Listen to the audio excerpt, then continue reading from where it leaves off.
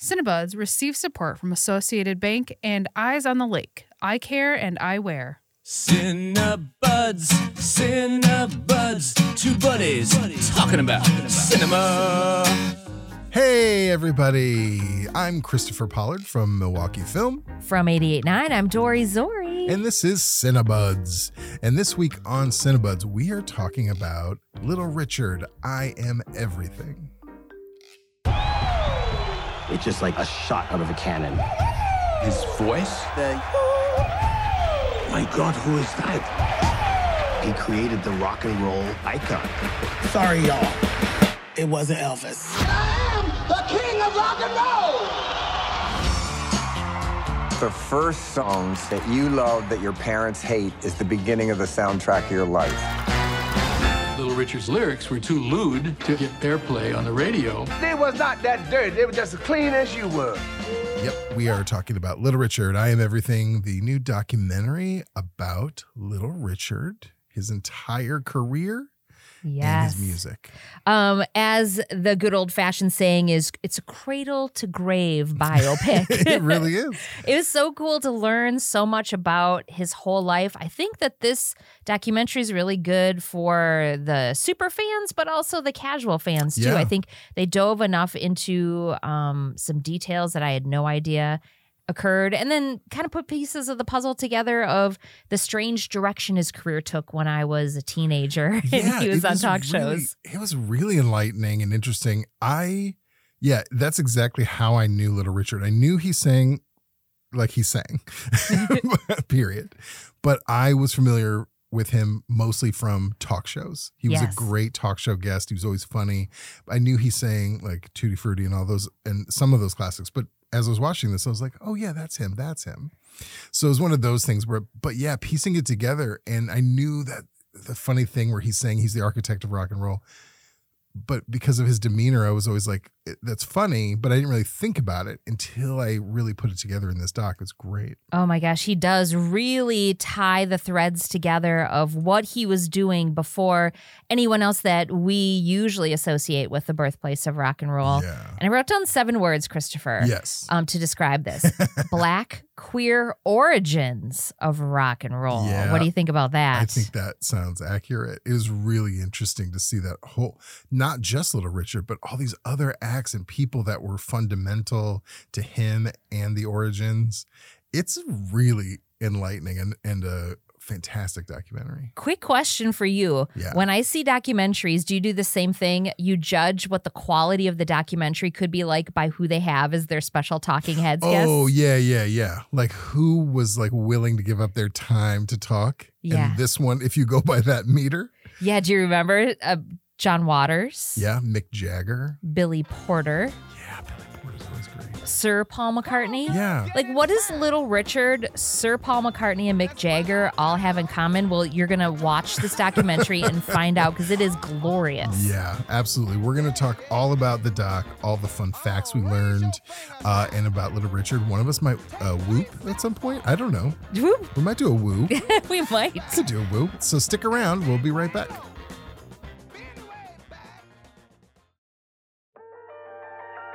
Hey, Wisconsin foodies. This is Tariq Moody of Radio Milwaukee. Join Milwaukee Magazine's food writer Ann Christensen and myself every Friday morning at 8 a.m. for This Bites, Milwaukee's longest-running culinary podcast. We talk about everything from new restaurants, pop-ups, cookbooks, events, and even an occasional interview with the local chef. Head over to radiomilwaukee.org/thisbites or listen anywhere you get your podcasts.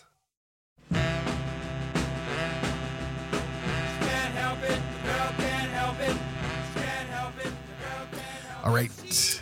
We are back talking about some of the details of the Little Richard I Am Everything documentary. Born Richard Wayne Penniman, he gave himself...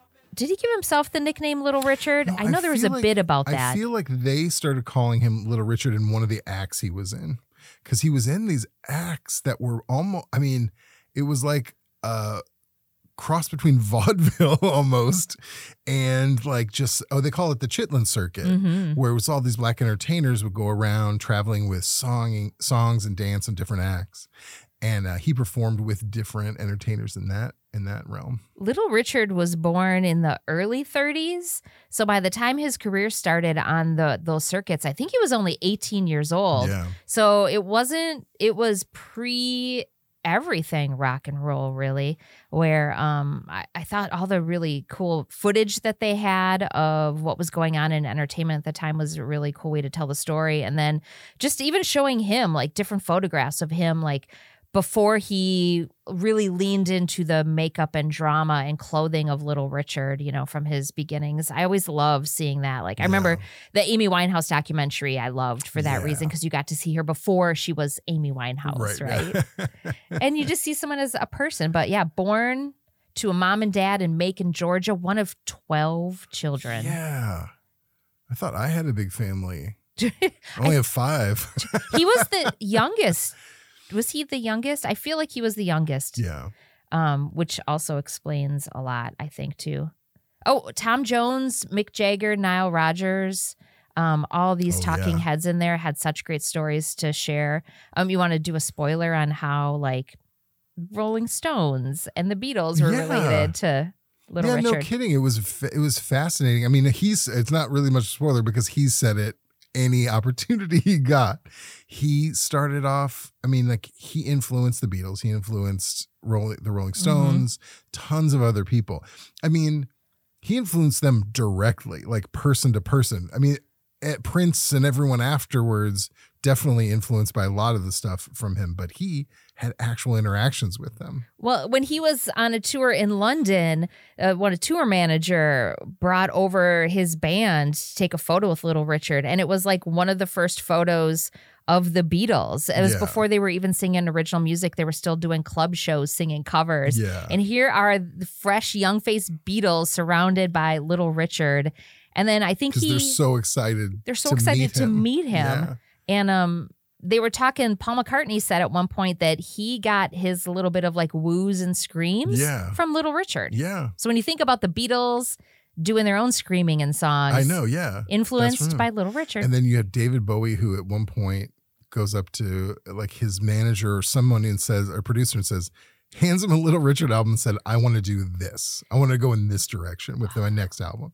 Like, people very, very directly chose him as someone to emulate.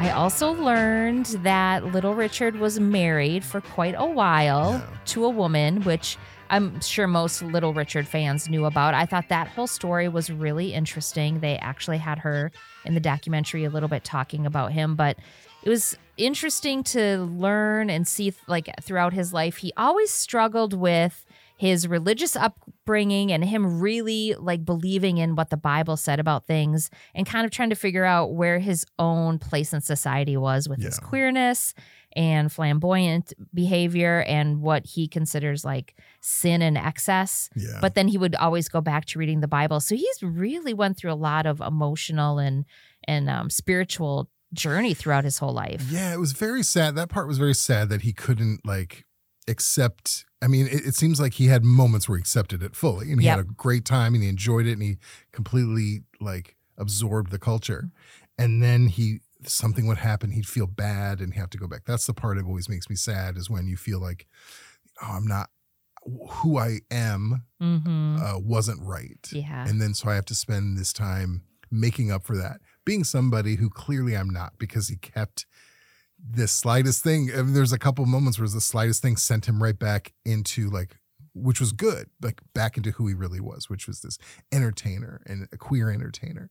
But it was interesting to see, because that struggle, especially at that time, was probably very, very common.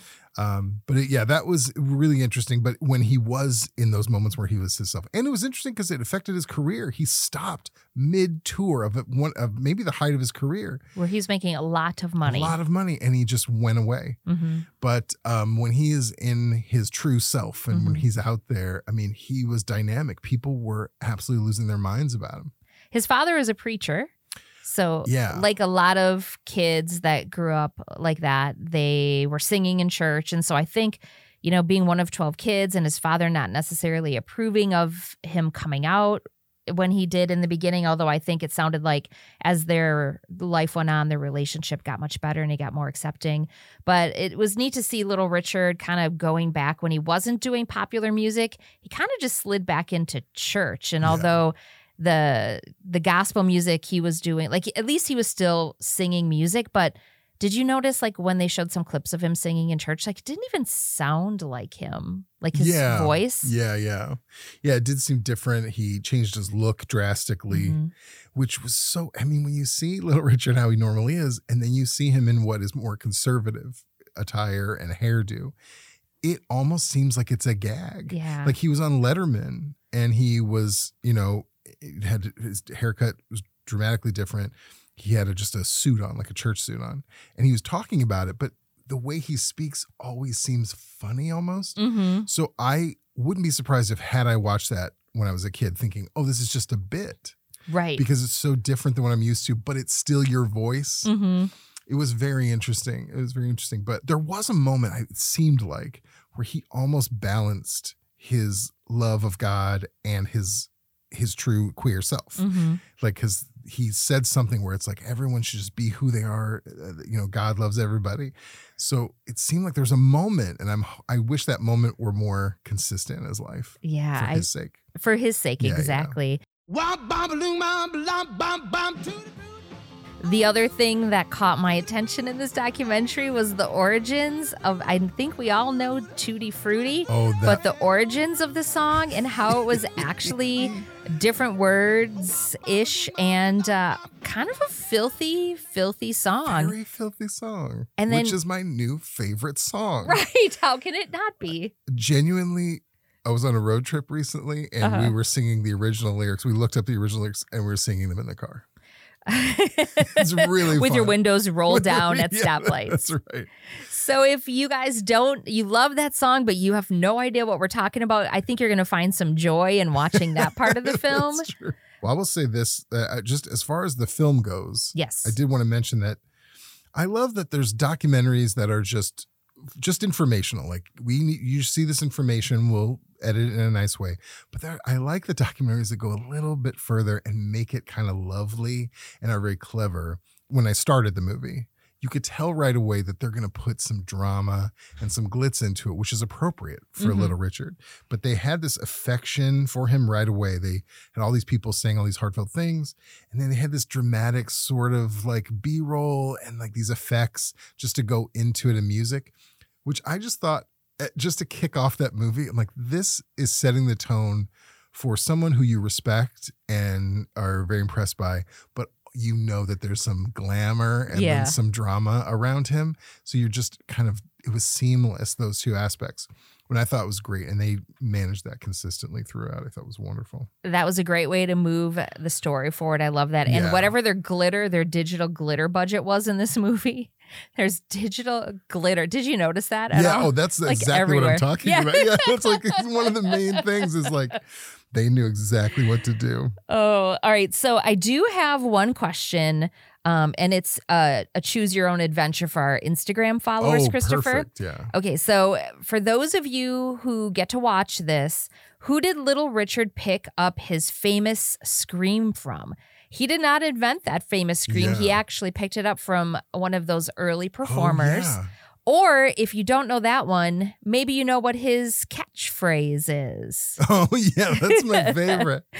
I won't say it. Oh, I want to. I know you want to say it so hard bad. when you say it. I just want to do it. I know. That's why I picked two questions just in case you accidentally said the catchphrase at some point. That's true.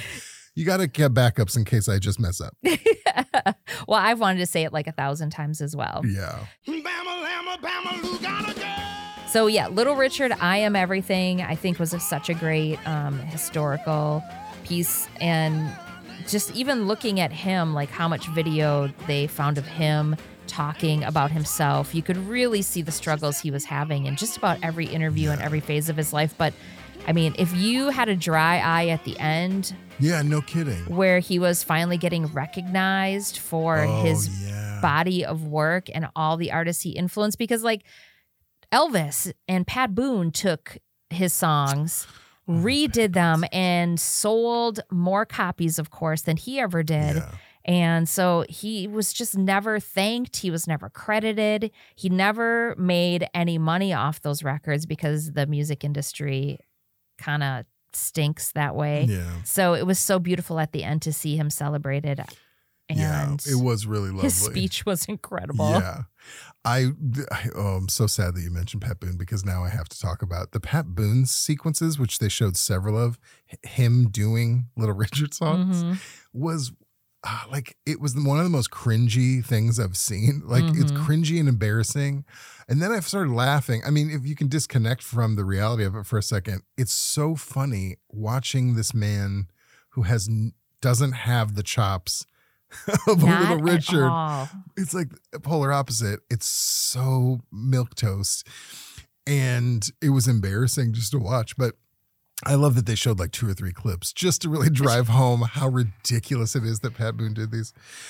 It's, even if beyond Little Richard, it is a wonderful survey of that time about which I was fascinated by hearing about how black music started to hit the mainstream through like independent DJs and the invention of car radios. Yes. Like these things that you don't think about actually helped this industry that wasn't available to to only very specific people for the longest times. It was really interesting, like historical documentary about music in this context too, along with Little Richard specifically. I mean, it's Really as a good. radio DJ myself, Christopher, hearing stuff like this is really exciting because DJs really did help break artists to audiences that would have never heard of them before, because most DJs just picked up that record that they loved and spun it over and over again. And, there's all this data saying that 20 years from now, or maybe even sooner, that new cars aren't even going to have like a radio capability in it. And it just makes me sad as DJs, like how, to get that personal touch from someone. I mean, I love Spotify. I love streaming services, but I think that was an art form back then. And to an extent, it still is an art form today as a DJ, being able to spin records and introduce people to new music. And this is someone who's a little bit ignorant of the whole industry, but like how you have Spotify is great, but how do you know what to choose on Spotify if you don't hear the music somewhere? I know. First. Or that connection to whatever your community is. Yeah. I discovered most of the stuff listening that I liked in the 80s, listened to, I can't remember the name of it now, but it was like the college station that was closest to my house. And at Friday night, they played The Cure and Depeche Mode, and then a bunch of other stuff I wasn't familiar with, but in that same vein. So I learned so much of the stuff I really enjoyed at that time from college radio stations and from independent radio stations.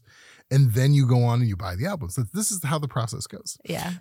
Well, and we're getting to the 50-year anniversary of hip hop too. And that's exactly how hip hop started becoming popular, because there are certain DJs in New York that were picking up these mixtapes that people were recording when DJs were spinning live in clubs, for the first time, making hip hop beats and samples and emceeing and rapping. And then, it really is. DJs are underrated. I agree. Except in my heart, I rate them appropriately. Yes, you get us. All right. Lisa Cortez, the director of Little Richard. Do you know anything about her? It looks like she has done the remix Hip Hop Times Fashion. All in the fight for democracy, which I believe, if I am not wrong, I believe we had at the festival or at the theater. But the remix Hip Hop and Fashion, we definitely had at the festival a few years ago, and they were fantastic. They're all fantastic. This particular really great response to their films. Did you guys show this Little Richard documentary? We did. It was our centerpiece film, I believe, and it was hugely received. Like, people loved it and were talking about it for a long time. So I was really sad that I had to miss it in the theater, but it is now available online. Yeah, not a lot of music in the documentary as much as you would think, actual little songs and concerts and music, but I don't think you miss out on anything because the story just moves along and goes in so many interesting spaces and places. Fantastic. Highly recommend. Well, it's Saturday night and I just got paid. Fool about my money, don't try to save. My heart says 2 thumbs up. Speaking of highly recommend, What else have we been watching? Well, I started watching Righteous Gemstones. Oh, they just yeah. released the first episode on the 18th. Of the second season? Is that right? No, I think it's like more of the Third? seasons in third, fourth. Oh, wow. I've What only are seen numbers? The first. Yeah. Yeah, no, they've had a couple seasons now. So the first episode did not disappoint. If you are a fan of Righteous Gemstones, do not worry. At least after this first episode, the story is back on track. They are now they always have like a rival church or a rival pastor. Well, now it seems like their rivals in this season are going to be the doomsdayers that live in their town that are stocking up guns and canned vegetables and Oh, wow. kind of the opposite of what people are preaching. Oh, I have to catch up with that show because I watched the first season and some of the funniest people are in that. So talented. The woman, I can't remember her name, who plays the sister. Oh, she is so great. She appears on a lot of podcasts that I like, doing different characters, and she is so funny. And if you only watch the first season, her character builds and builds and gets more great. Screen time. So you got to continue. That's good because she's one of the Judy. funniest comedians, like right now, genuinely. I can't remember she does a character on one of the podcasts that is just, I lose it every time she's on. It's so good. I'm going to need to know what that podcast is. Yeah, we'll find it for you. All right. What have you been watching? I just, like 2 days ago, I watched a documentary called Hidden Letters, and I was overwhelmed. Like, I definitely teared up on occasion.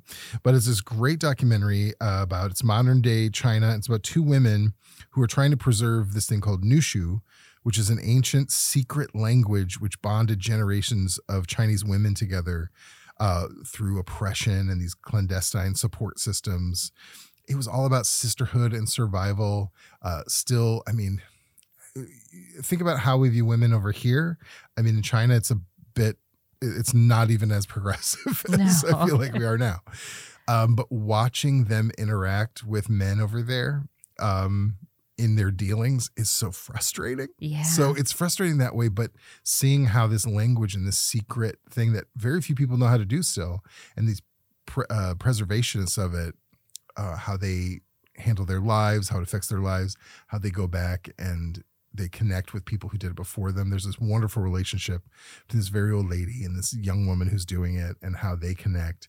It's wonderful. It's really amazing. And I really hope we get to bring it here. Is what the film is based on? Is this like an illegal, kind of like an underground thing? I think it was just, I don't know if it was like outlawed or anything like that. I think it was just something that it was a written and spoken language that was based off of their native language. Wow. But and even one of the men who had to try to translate, he said, it's difficult to translate, even if you know it. So, and it's beautiful, like the calligraphy that is already beautiful in Chinese language, but you can see the difference. It's more specific. It's more vertical, like the way that they do all the markings and everything. So it was just how they communicate with each other. They have these beautiful letters you hear back and forth of them saying like, this is how I feel. And like, I support you. And I see, it's essentially a version of I see you. Yeah. So it was really lovely. And then following these two figures in it and seeing how it kind of affects them today and is lovely. What we've both been watching couldn't be more different, but I think that's what makes us special. That's right. Spice of life, that variety. Thanks, everybody, for listening to today's podcast. Yeah, we want to thank the wonderful Kiri Salinas for producing our show. Thanks to Brett Newski for our theme song. Yeah, and to our sponsors, including Associated Bank and Eye Care and Eyewear on the Lake. Yeah, I'll be visiting you soon. I need some new glasses. And we could not do this without our wonderful members, both from Radio Milwaukee and from Milwaukee Film. Treat yourself and pick a film and go to a theater by yourself and have a good time. Have some popcorn, please. See you soon. Bye.